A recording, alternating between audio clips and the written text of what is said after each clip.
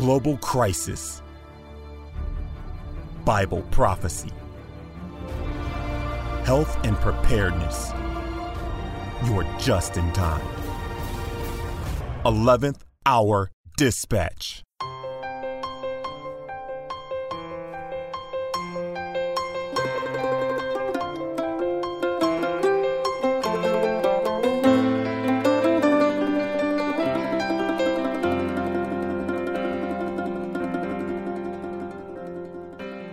Father in heaven, we pray now to you for a blessing upon this broadcast. We want to understand your word. We want to do your will. And we just pray that your spirit would speak, that your word would come alive and affect our lives in a way that draws us closer to Jesus. In his name we pray. Amen. Welcome to 11th Hour Dispatch.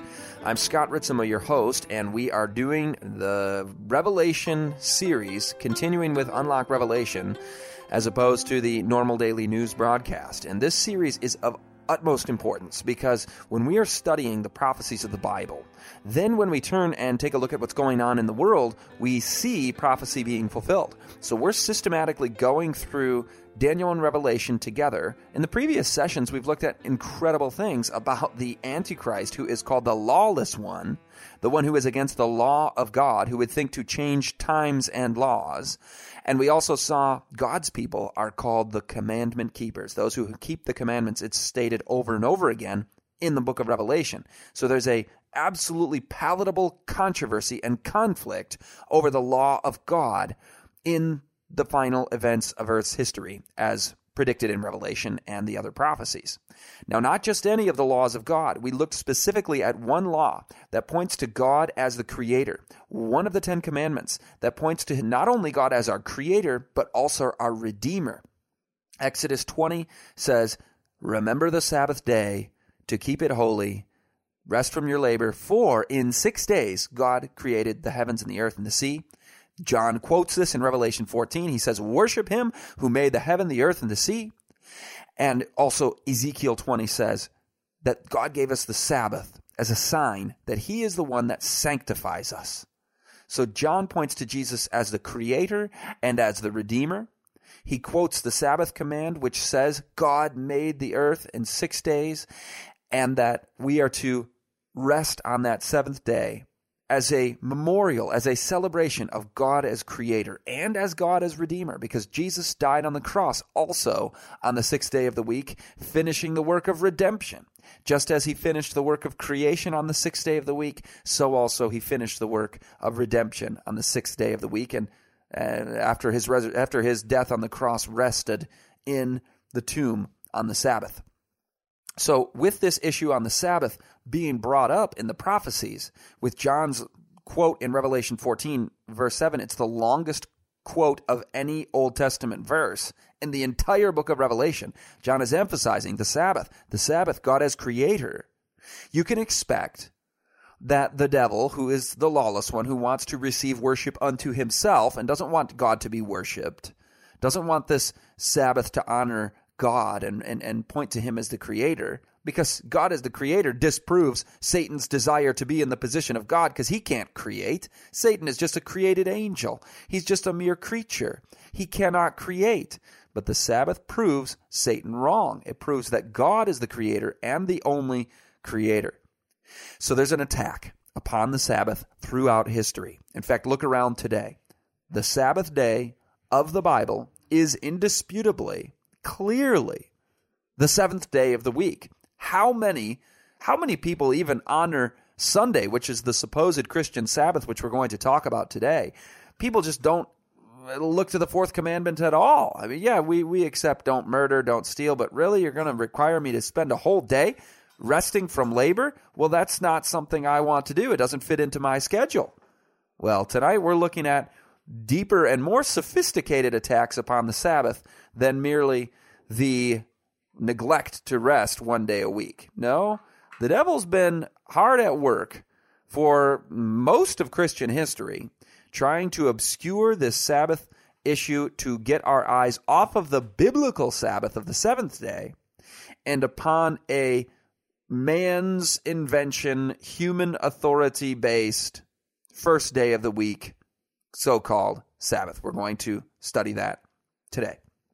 Now, first, just to review, when I say the Bible from start to finish is clear that the seventh day is the Sabbath, that's something that comes from Genesis all the way through. In Genesis, God sanctified the seventh day. He blessed it and made it holy.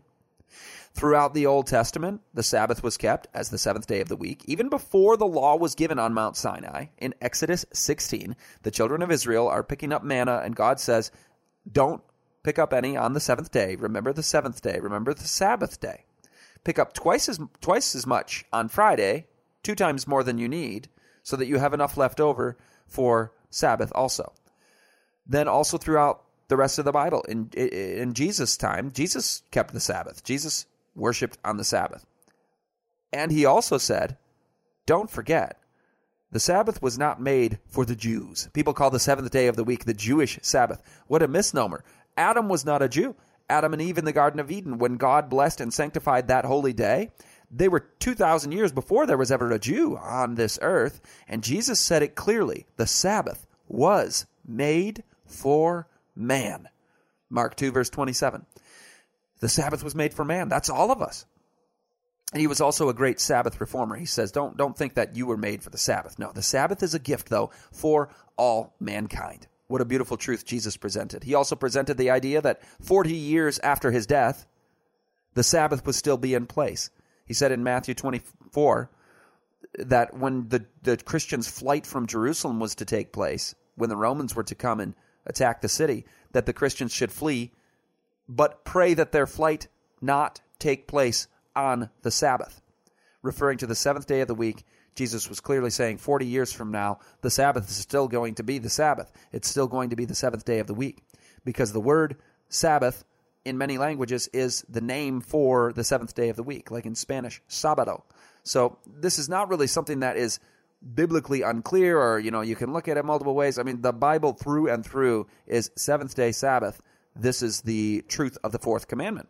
Also in the book of Acts, the Apostle Paul continues to go to the synagogue on the Sabbath. Even when there's no Jews to convert in the synagogue, he's meeting by the riverside in Acts 13 and having a time of prayer and worship with the women who were resorting there with him. Because there's no synagogue in town, they've got to do something special on the Sabbath. They meet by a riverside. Even when the Gentiles are attending the synagogue, you see this in Acts 16 also, that the Gentiles say, can we come back next Sabbath to learn more about these things? So a week later, on the seventh day, they gather together, Jew and Gentile alike. They don't start meeting on the first day of the week. We're going to look at some texts this session on the first day of the week, but all the way through the Bible. Oh yeah, and of course, in Revelation, when John quotes the fourth commandment. But not just that, Isaiah in chapter 66 points forward to the new earth. He's pointing forward to a distant future where this earth will be remade new, and he says the Sabbath will still be in place in Isaiah 66, that when this earth is made new again, just as in the Garden of Eden, we have a new Eden, a recreated earth, and the Sabbath, we will come and worship before the Lord from one Sabbath to another, it says in Isaiah 66. So what a beautiful truth. What a wonderful gift. This is not some sort of obligation. The Bible says that his commandments are not grievous. They are not burdensome in 1 John 5. Jesus said, if you love me, you will keep my commandments. And John said in Revelation that here is the patience of the saints. They are they that keep the commandments and the faith of Jesus. So without faith, you cannot please God. Without faith, you cannot do his will. The Apostle Paul in Romans 9 said that Israel failed because they tried to keep the works of the law, but they did it by their own works instead of by faith. Jesus says that we should keep his commandments as motivated by love. If you love me, you will keep my commandments. So this is not something we do to try to earn the favor of God or to try to earn salvation. No, the Sabbath commandment is a gift to us because I sometimes need to be required to just stop and do nothing of my normal secular labor. Now, on to the first day of the week. This particular session, we need to take a look at, does the New Testament establish the first day of the week as the Christian Sabbath?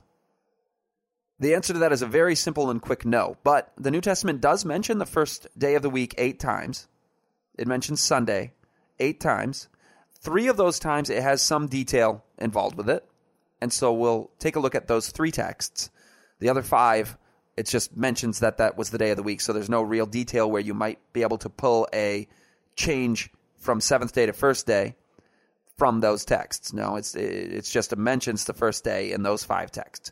But we're going to look at 3, and if you've got a pen or a pencil, or you're listening to this in your car and pull over and type it into your phone, 3 texts that are most often cited as supporting first day sacredness, Sunday sacredness: John 20, verse 19, 1 Corinthians 16, verses 1 and 2, and Acts 20, verses 6 through 9. These are the only 3 texts that have some detail in the New Testament given about the first day of the week. Now, we can go through them really quickly because this is very simple. John 20, verse 19, the disciples are in a room with the doors closed for fear of the Jews. And that's all it says. And then Jesus appears and he says, "Peace be to you." So the verse says nothing about the sacredness of the seventh day of the week or the first day of the week.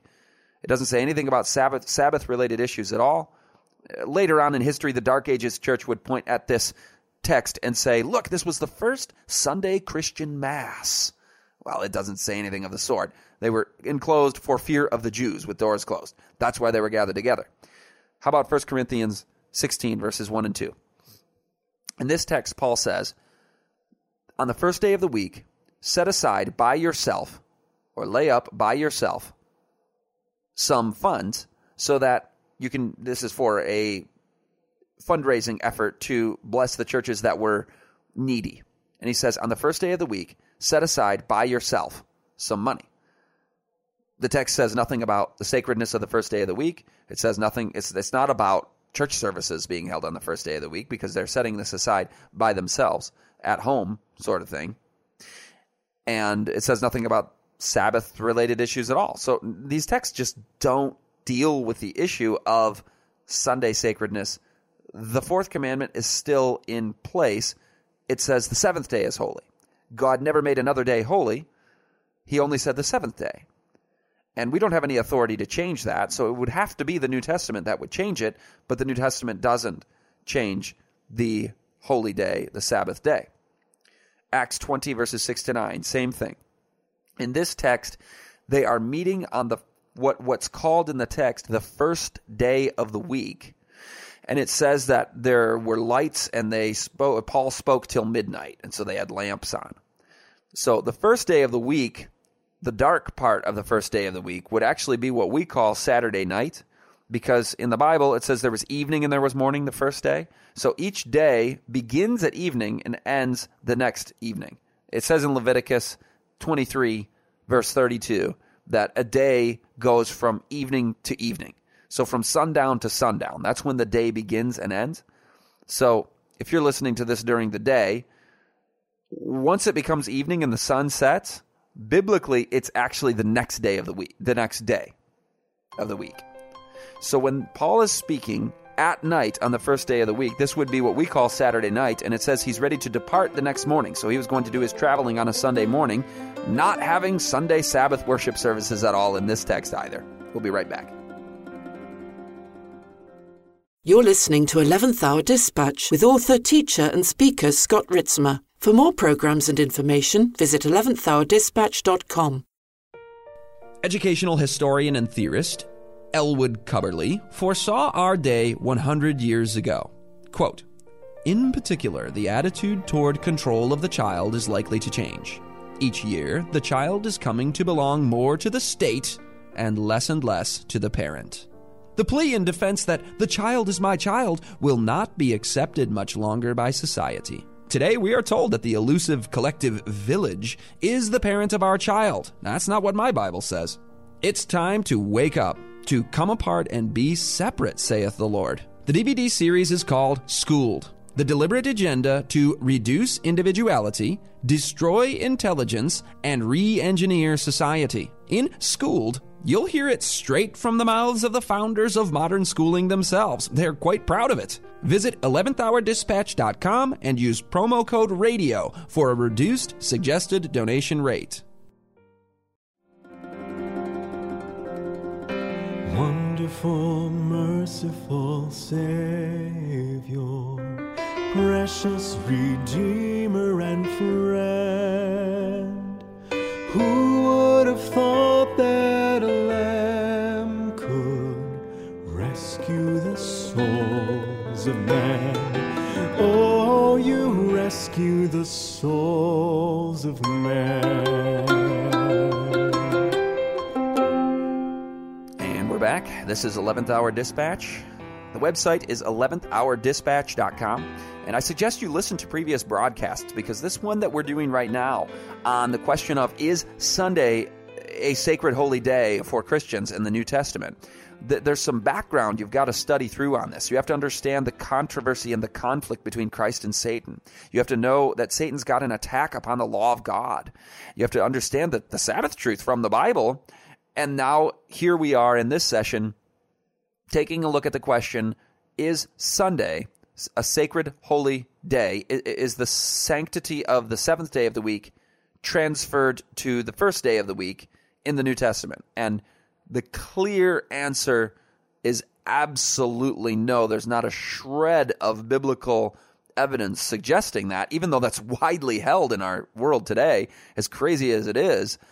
And so you look at that and you're like, man, how did we get to this situation? Well, we'll study that in a moment. But there's one more text that people point to, Revelation 1, verse 10. John says, I was in the Spirit on the Lord's day. Later on, in the subsequent centuries, Christian leaders would refer to Sunday as the Lord's day. And they would say, this is the new Christian Sabbath because this was the day Jesus raised from the dead. Now, the Bible doesn't say that. The Bible doesn't say the first day is the Lord's day. The Bible says, Jesus says, the Son of Man is Lord of the Sabbath. So the seventh day is the Lord's day, according to the Bible. So again, Revelation 1, verse 10 doesn't say anything about Sunday. It doesn't say anything about the first day of the week. John just refers to a day as the Lord's day. So if we go only from the Bible on that, that's the Sabbath. That's the seventh day of the week. Also, by the way, in the ancient Roman Empire, they had a imperial holiday called the Lord's Day, where people were supposed to come and burn incense to Caesar and say, Caesar is Lord. So some historians and theologians suggest that that's what John was talking about here. But just going from the Bible, this must be a reference to the Sabbath, because that's the only day that's actually referred to as the actual day of the real Lord, not the Caesar. So where do we go from here then? Well, Malachi 3, verse 6, God is clear. I am the Lord, I change not. So God has not changed his law. Revelation 14, verse 7 pictures the Ark of the Covenant in 11, verse 9. And then in 14, verse 7, John says, worship him who made the heaven, the earth, and the seas. This is the commandments of God that are being emphasized in the last days. But throughout history, there has been a tremendous effort by the enemy, Satan, to obscure this important truth of the Word of God. So how did we get to the point where Sunday is so universally held as sacred and as the Christian day of worship and as the Christian Sabbath, if it's absolutely not in the Bible? And I remember I heard a group of people a while back who took out an ad in the USA Today, and they said in the ad, please contact us if you can find any evidence in the Bible that the first day of the week is the Sabbath and that the first day of the week is the sacred holy day now instead of the seventh day. And if you can find that, we'll give you $10,000 is what they put in the ad. Now, when I heard about that ad, I immediately say, okay, they've got to have some basis or they would not be putting that in the USA Today. So it makes me think, it makes me search. And I searched the scriptures when I heard that. And I found, wow, there is absolutely no biblical support for this weekly routine that the entirety of the Christian world is engaged in. This is amazing. How did we get to this point? Well, I dug into the history. This is years ago. As a young person in college, you've got some time to study, and I'm studying as a history student, studying into the history of how the Sabbath was messed with. How did Christians start believing Sunday is the Sabbath? The history is absolutely amazing, and I really should do a thorough whole series on that sometime, but somebody's already done it, so let me point you to it. It's called the Seventh Day Series.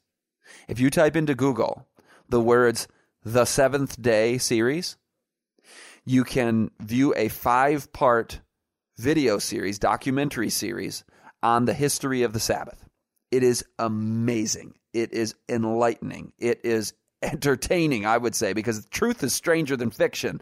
This history is a story of incredible stature. So type into Google The Seventh Day series.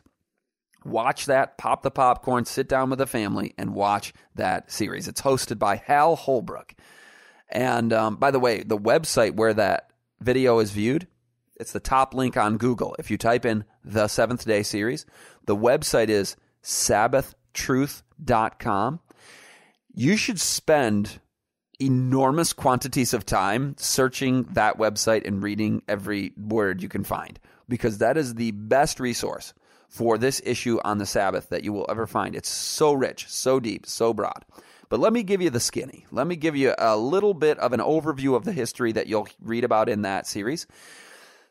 Basically, Christianity in the first century, as we see in the Bible, is seventh-day Sabbath keeping. And there's no dispute about it. There's total silence on anything relating to a controversy, first day, seventh day, in the first century, in the book of Acts, which if there was a group of people saying, all right, fellow Christians, we are 10, 20, 30 years removed from Jesus' death and resurrection and ascension, and we're ready to finally come in and say, no more Sabbath keeping. The fourth commandment is gone. Or actually, we're just kind of changing the fourth commandment and we're moving the day. We're moving it from the seventh day to the first day. Got it?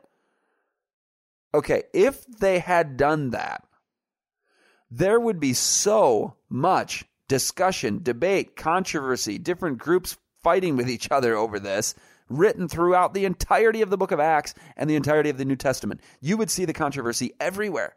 There was huge controversy over circumcision. And that's a relatively small issue compared to the fourth commandment and the 10 commandments. The Christian leaders, the Jew or Jewish, said, you don't need to be requiring Gentile converts to Christianity to be circumcised. That's not necessary. That's an ancient shadow, a law that God put in place that would point forward to the reality, and that is circumcision of the heart. That's what we need to require of the Gentiles. Well, they got in a lot of trouble for that among more Jewish-minded Jewish Christians, and they said, no, circumcision is a must. It's a necessary. They formed their own group called the Circumcision Group. You can read about it in Philippians. Paul says they're mutilators of the flesh. They're dogs. They're these horrible people stirring up all this controversy. There's nothing of the sort. There's no controversy of the sort over the issue of Sabbath. If the Christian church had changed the Sabbath to Sunday, there would have been the biggest furor and uproar you ever could imagine in the book of Acts. But the book of Acts records nothing of that sort. So we know for a fact. Sabbath was in place, first century, done. Okay. Now, there are some documents from the second century. And by the way, if you look into the documents, there are some that are fraudulent. There are some that are misdated. And so you've got to double and triple confirm all your history on this. But when you get to the good, solid documents, you can find second century references to Christians who were starting to have worship services on the first day of the week as a routine. And you're going, why would they do that in the 100s AD, 100 years after Jesus? Well, the reason for that is there was immense conflict between the Roman Empire and the Jews.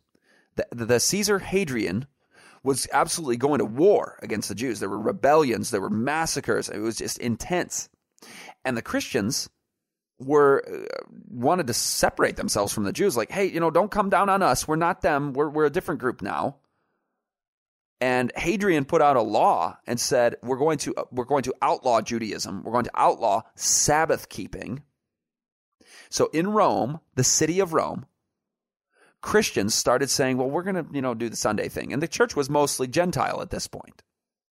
Also in Alexandria, you see in the second century, a emergence of some recognizing of Sunday. I shouldn't call it Sunday keeping because the idea of a Sunday Sabbath was still yet out in the future. But in the 100s AD, you start seeing Christians say, hey, let's have worship services on Sunday. Not based upon the Bible, not based upon anything other than this is just what we're going to do. Then it became very interesting.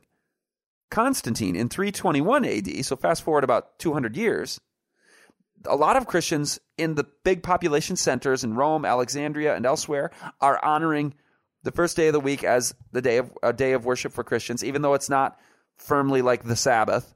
But they start putting down the seventh day, and over time, slowly, the seventh day loses significance among Christians, and the first day gains significance. And this is all just human authority. This is all just cultural trends. None of this is based upon the Bible. But the trend is going on in the 300s, and then Constantine, who's a Roman emperor, trying to unite his population. He's got part pagan, part Christian in his population. He has a nominal conversion to Christianity and says, now we're going to pass a law, which he says, on the venerable day of the sun. I'm reading from the law, actually. He says, on the venerable day of the sun. That's a pagan reference to the first day of the week. The pagans loved the first day of the week. They worshipped the sun. He says, on the venerable day of the sun, let the magistrates and the people residing in the cities rest and shops be closed. So you now have the pagans and the Christians coming together over this Sunday thing because it was the day of worship of the sun.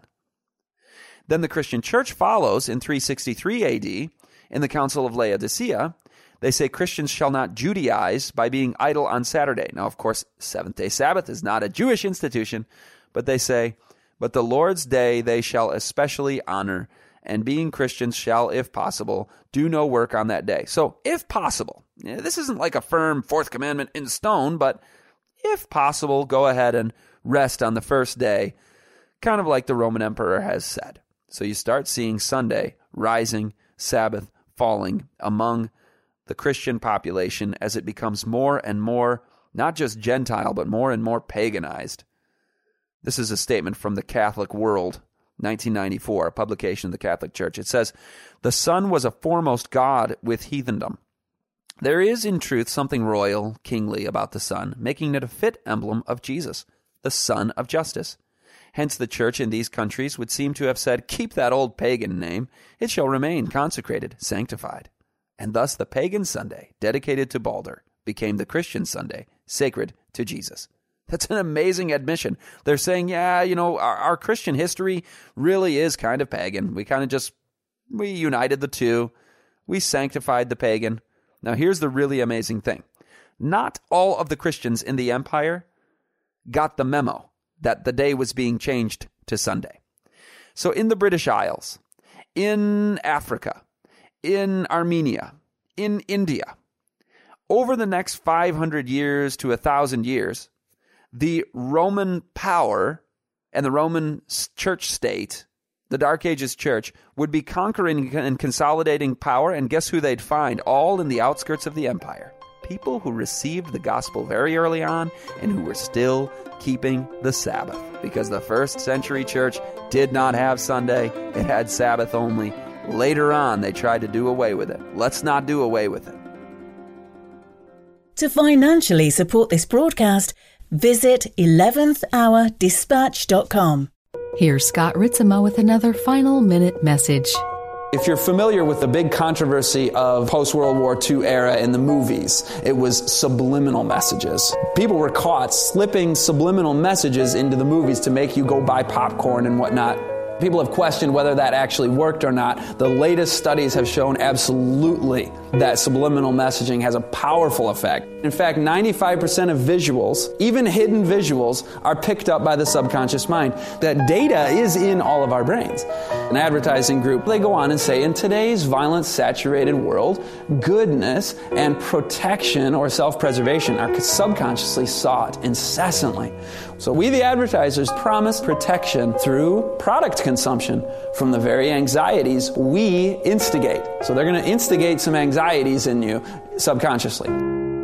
Brought to you by beltoftruthministries.org.